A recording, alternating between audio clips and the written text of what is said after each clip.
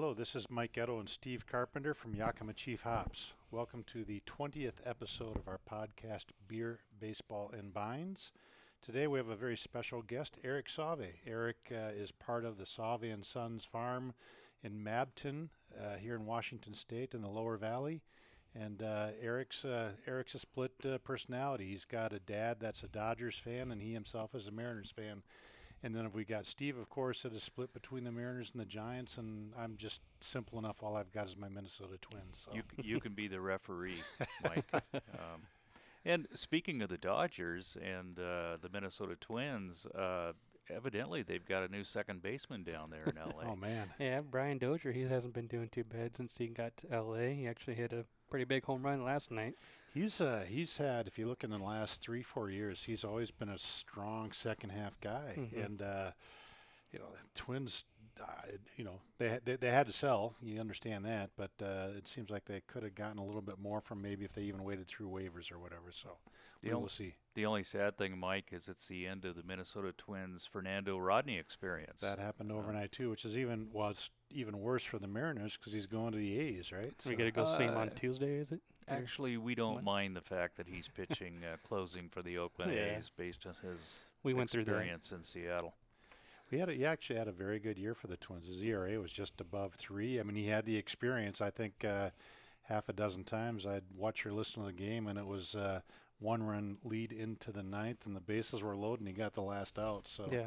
I lost a little bit of the little hair I had left. So he wasn't easy to watch, that's for sure. Well, Eric, what's going on down in Mabton? How are the hops looking? Hops aren't doing too bad right now, actually. The last 2 weeks with the heat, it's been pretty stressful. Not necessarily for the hops, but for us, just trying to keep up on sprays, keep up on water. But they're not looking too bad. Watering looks fine, fertilizer looks fine, but mite pressure, as you can imagine, with the 100-plus degree days we've been having, we've been pushing pretty hard and doing the best we can right now with what we got. What all varieties are you growing this year?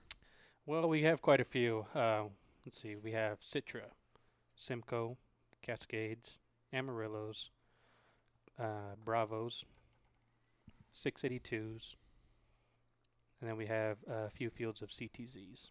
Maybe can you explain to people, in case they haven't caught up on some of the earlier podcasts, why you and most hop farmers like to grow, 6 to 10 different varieties? What's the reason for that? Well, me still being fresh to this, I ask a lot of questions, and the thing is to my dad is more of learning experience as far as, market. People ask for certain hops, but learning the different techniques and the different growing techniques of different hops is something that he kind of showed interest in, and he's been passing on to me. So what I've gotten from my dad is to not just focus so much on one variety and be able to expand your knowledge on a lot of different varieties and how they grow and what you can do to improve those certain varieties, such as soil or fertilizer or different sprays. A lot of different varieties react to a lot differently to sprays or different techniques, which was something I've learned in my short time here, but it's very interesting. Eric or Steve even, I mean, if you are looking at this kind of weather now and we've got the mites and we've got it, can you think about some varieties that do a little bit better in this higher heat, or is it kind of uniform because we've got so much water through irrigation, or is that part of what you think about when you're putting together a portfolio of hops to grow on the farm? In my opinion, I think a lot of the aroma hops are preferable in terms of water usage. They have a lower yield. They typically mature a little bit earlier, so they don't put quite the pressure on. What you really want to keep wet this time of year is your late maturing alpha varieties. That's the CTZs and the 682s. CTZ, 682, any of those late maturing varieties.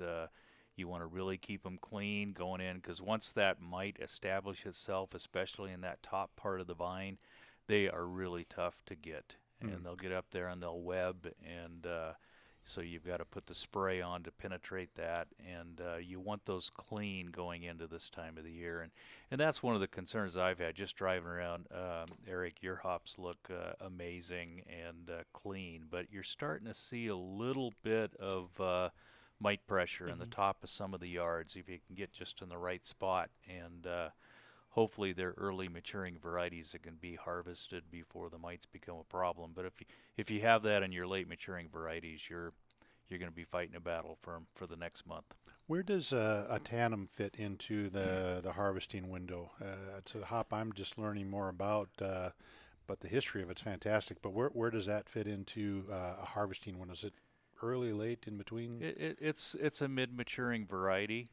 It's a great variety. It's YCR1, so it was really the first The variety original number one released out of the program way back when. And I know there's a kind of a neat story with Autanum. It was a variety that had some pretty good demand. Stone Brewing was one of the first ones to use it. Stone and Boston Beer used it. Brewdog was a big one as well, right? Absolutely, they still use a lot of Autanum, and there's really some agronomic issues. They developed a viroid, and that viroid is spread through mechanical cultivation. So they found themselves in a situation where they needed to clean up the variety. But the problem is, where do you find clean plants? And why is that? Because it would spread so much throughout the valley, and it just it's like it's a virus. Once the plant has it, technically a viroid, but once the plant has it, you can't get it out. Okay. And so it's very important to find some clean material to do softwood cuttings and propagate from there. And they looked all over the place to try to find a clean plant or two in the commercial fields, and they couldn't. And luckily, our very own Pedro Venegas, my procurement guy, happened to plant a little hop yard down along the warehouse down in Sunnyside. And he had, I think, 8 plants of Autanum, 8 plants of Simcoe, 8 plants of Palisade, and maybe some Warrior. So the original Select Botanical Group's varieties. And so we got the idea one day, gosh, we can't find that. Let's go down to Pete's yard. And so they came down, and the guys in their white coats, and it looks like Ghostbusters or something, came in there. And 2 of the plants were completely clean. Wow. So from those 2 plants, and this was about 3 years ago, they started the cleanup process, started softwood cuttings, and now almost 100% of the Autanum that are grown this year came from those 2 plants. From those 2 plants. Wow. And are clean and look absolutely amazing. There's going to be some 14 bale Autanum out there this year. How would you describe the aroma profile for Autanum if you were talking to a brewer? How would you describe it? If I had to compare it to another hop, it's probably pretty close to Cascade. Mm-hmm. It's got about a 6-7% alpha, and it's about a 1-to-1 alpha beta ratio. It's a little sharper, maybe a little more floral than what Cascade is. But it's a really nice hop, and now that we've got it cleaned up, it'll be one that'll be consistent and stable in terms of yield and quality from here on out. So hopefully we can find some folks out there that are looking for a very stable, high-quality hop that makes beer taste great. Well, it must have been something pretty special for the breweries we talked about, Stone, Boston, Brewdog, and others that were using it. Must have some pretty good characteristics. So yeah. I think so. I've tried a few beers with Autanum in it, and it's a nice hop. It adds some nice, clean crispness to the beer, and hopefully it'll be something that takes off because we've got the growing and the agronomic part figured out. Do you know if anybody either at Dodger Stadium or at Safeco is serving a beer with Autanum by chance? Do you happen to know if any of our brewers would? I don't know, but I'm very happy to do some research, Mike. If you'd like me to, we will absolutely. we will fund that research. Eric, have you been to many games this year? Let's see. We went to the opening series against Cleveland. I think they actually swept them opening series, and just got back from the 2-game set against the Giants a couple weeks back. Rumor has it you spent part of your honeymoon at baseball games.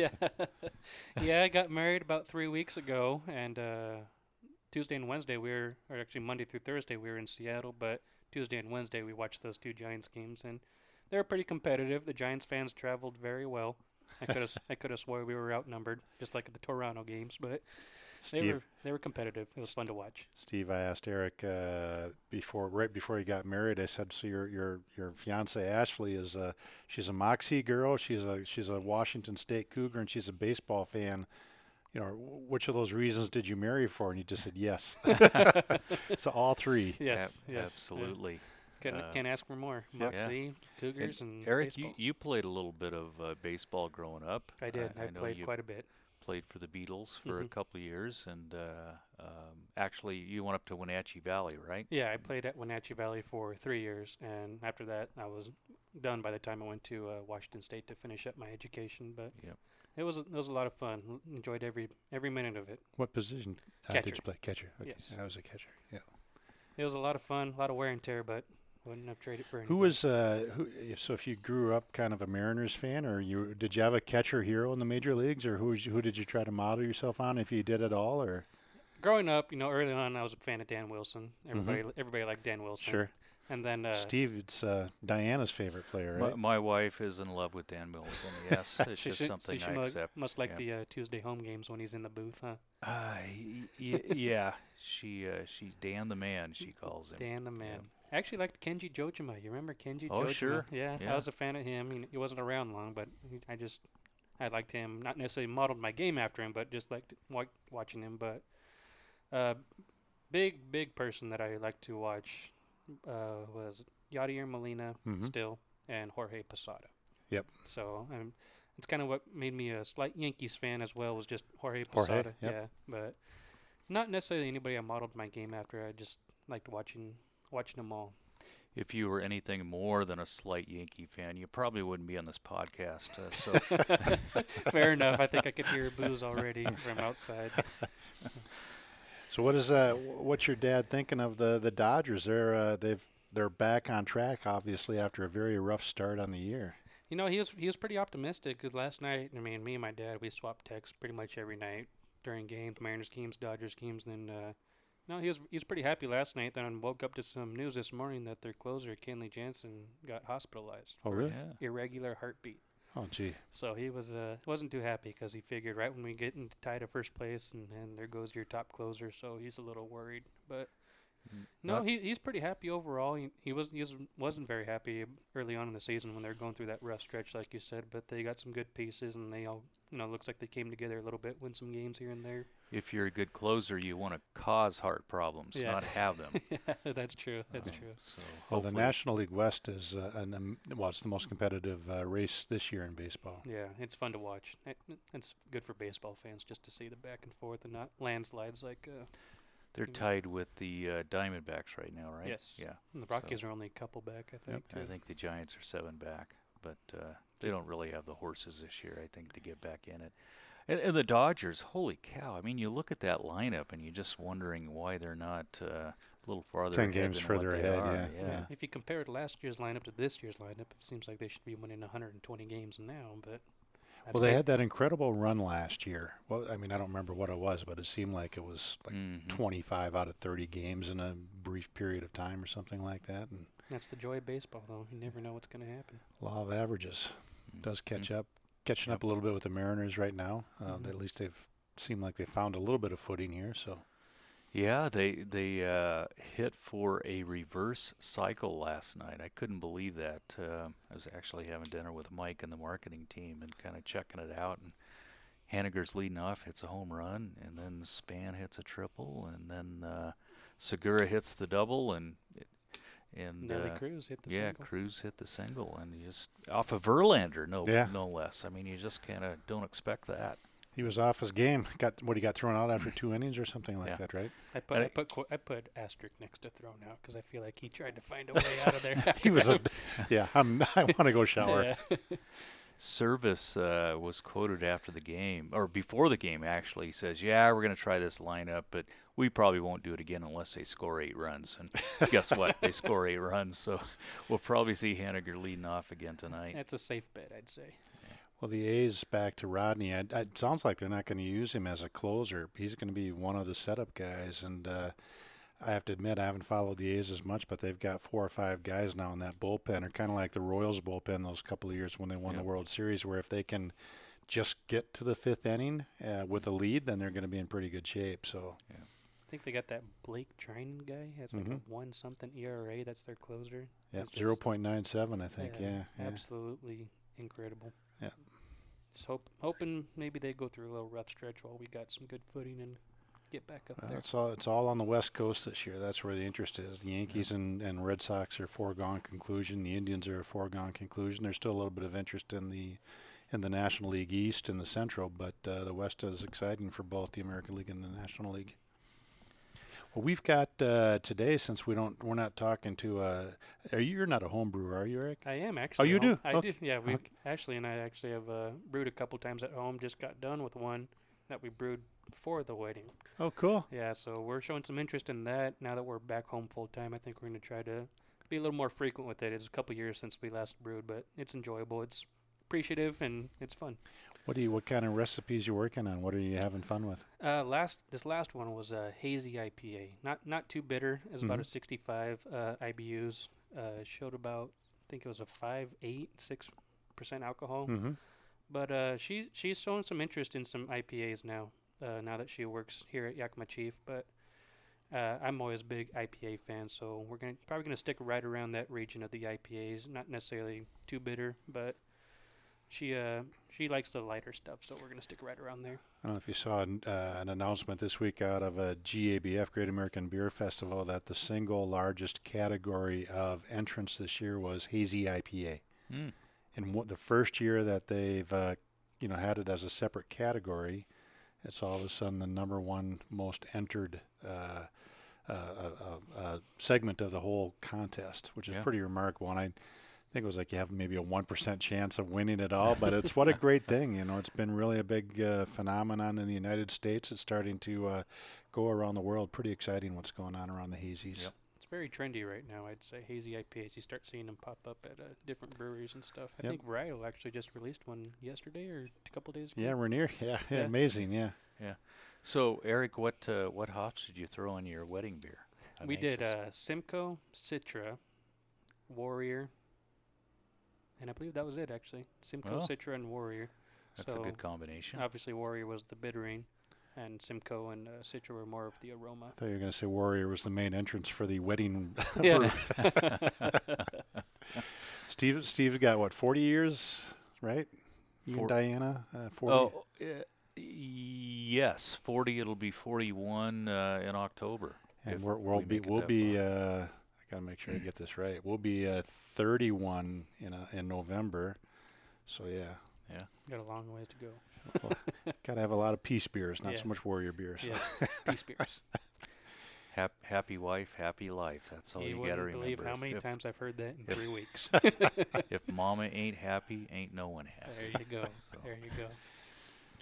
Well, we're drinking, actually, I was about to say, since we're not talking to a commercial brewery this week, we're drinking a beer that our technical brewing team, Nick and Tommy, put together, and Pat, and Kevin Smith and over at Balebreaker, and we're using the what we're calling the American Noble, or the debittered leaf part of the when we do our cryo processing, the co-product, the American Noble, and we've got Laurel, Cascade, and Simcoe in it, and it's a really good beer. I mean, it's amazing as we learn more about how to use the individual parts of the hops, and it's something that to me is still very exciting. And I've only been here now for 15 months at Yakima Chief, but to talk to brewers or growers and people who've really been around this for a long, long time, how they're excited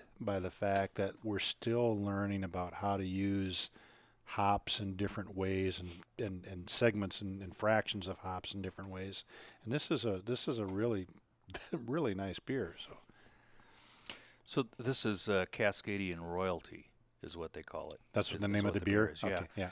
And it's really amazing beer. This doesn't have kind of the thick resiny. It's light, it's fruity, but still very hoppy. Mm-hmm. And I'm very impressed by this. I know, at Balebreaker they don't make a bad beer out there, but most of their beers are really hop forward, and my kind of beer that you really like that hop forward flavor and hoppiness. But This is light, it's fruity, but still hoppy. This is something that I would consider it kind of a summer ale, Yeah, something you could very good really summer drink beer. this time of the year. Do you know what the alcohol content in this one is, Steve, by chance? I don't. I know it's 40 IBUs. I just saw it Okay. over in the other room, but I did not check the alcohol content. But it is. I mean, you feel like you could drink this one for a while and Mhm. really enjoy it. Yep. So, I mean, even the Leota May that Bale Breaker is making now, which is one of my new favorites. They took Equinox Cryo. And Equinox, it's got one of those hops that might have what would be classified as a little bit dank component to, or a green onion. But when you do the cryo, you kind of peel off that part of it, and what you're left with is just this really wonderful aroma. And again, just an example of how we're still putting a lot of money into R&D and trying to figure out how to be able to utilize hops better on behalf of the brewers. The brewers are doing it themselves, and there's all kinds of fun experiments going on right now, and testing and analysis. And that's, again, it reminds us that we're in this, these guys are chefs, and they're trying to figure out how to use ingredients in different ways. And it's got to be a lot of fun even for you and Ashley, when you're making your home brews. It's got to be fun for the brewers that are playing around with this stuff to not reinvent, but reintroduce different components of these hops to the customers. I can't even tell you. I probably haven't even began to scratch the surface on hops usage in homebrew and stuff. It's beyond me, but it's very interesting to read up on. I do a lot of research myself. Just like to know things, know what's going on, and these guys, how they, like you said, use fractions of different hops at different parts of the boiling, and it's incredible. Yeah, and that's a lot of fun too when we have harvest season coming up real fast now. I mean, we're going to start 8 days, 10 days in Oregon, and then a little bit longer than that, here in the Valley. It's coming up fast. It's coming up fast. The guys are getting things geared up. In Washington, we really don't have those real early varieties like we used to. We were growing a lot of those retro European varieties up here, and Tettnang was one that comes to mind that AB was contracting direct years ago, and we've lost all those. So a lot of times we've got a few Willamette that's still grown here that a lot of guys will start their harvest off with. But at that point, it's kind of Centennial and Simcoe that people get going with, and typically those aren't really mature until late in August. So we'll start getting some Oregon hops up here probably in another 2 weeks, if that. And Pete Venegas, we mentioned him earlier. I just talked to him a little bit. He's on his way back from Oregon, and he says that the crop looks improved down there from what he saw a couple of weeks ago when he was down there. So hopefully that's the case, and we continue to get some good quality stuff from our friends down in Oregon. Well, it'll be a good time. We have harvest going. We'll have a couple of baseball pennant races going on in the month of September. You get the 40-man call up, or the roster call up. It's always a pretty fun time, and the only bad time is if you're a kid, you're going back to school. I remember at the end of summer, right when baseball was heating up, was no fun. So. Yeah. Hey, and the fresh hop beers come out. And fresh hop beers coming out. Yeah. It's my favorite time of year. Yeah. Get the harvest wrapped up and get to taste those wonderful flavors of fresh hop beers. That's a good time. Have you tried to make any fresh hop beers as a home brewer or not? I have not tried to make fresh hop beers, but actually this year Varietal asked us if we would submit some fresh hops for them to make a fresh hop beer from. Nice. I believe they're going to try to use our Simcoes. We're still trying to talk that out a little bit and figure out what's going to go on there. But fresh hops are probably one of my favorite types of beers personally. Just a little more resin. I like hops. I like bitterness. So those are probably my tops. But so you're unique, obviously, growing up on a hop farm. But you just graduated from WSU this past spring, right? And is this something that's caught on out in Pullman, this whole idea of hoppy beers, or is it still, people are on a budget and they're drinking whatever's available, or is it some spectrum in between of that? Or it's kind of a mixed bag, actually, to be honest. You still have your guys that go out and buy the Rolling Rock 24 pack for $4 or whatever it Yeah, is when they're on sure. a budget. But Yeah. some guys, and actually overall, you see a lot more IPAs on tap in bars and stuff. So it's kind of interesting to see the change. And I tried to get some of my friends on it, and some bought into it, some didn't. Some threw it to the side and said no. I said, okay, that's fine. But yeah, I try with friends and people who didn't really know much about hops at all, because over there it's just wheat. So I tried to plead my case, and actually my professor grew a lot of interest, and he actually might come down this fall to check out Nice. the farm. So Was there any kind of a home brewing club on campus or anything like that you could get together and or bottle sharing where you try, unique when you're all 21, of course. yes, of course. No, there wasn't anything like that. I wish there was. Now that you said that, I never really thought of it while I was there, but I wish I kind of would have tried to implement something like that while I was over there. That was the saying when I was over there. I'd rather have a bottle in front of me than a frontal lobotomy. That's a new one. That's a new It's one. an old one in Pullman. Yeah, it's been around for a while. But Hey, you got to be one of a kind to live out there. I tell you what, out there in the middle of nowhere, you gotta buy into Pullman. Well, there was a New York Times article a couple of weeks ago that called that area between Pullman and Moscow and Spokane the Tuscany of the United States. oh, It was pretty impressive, wow.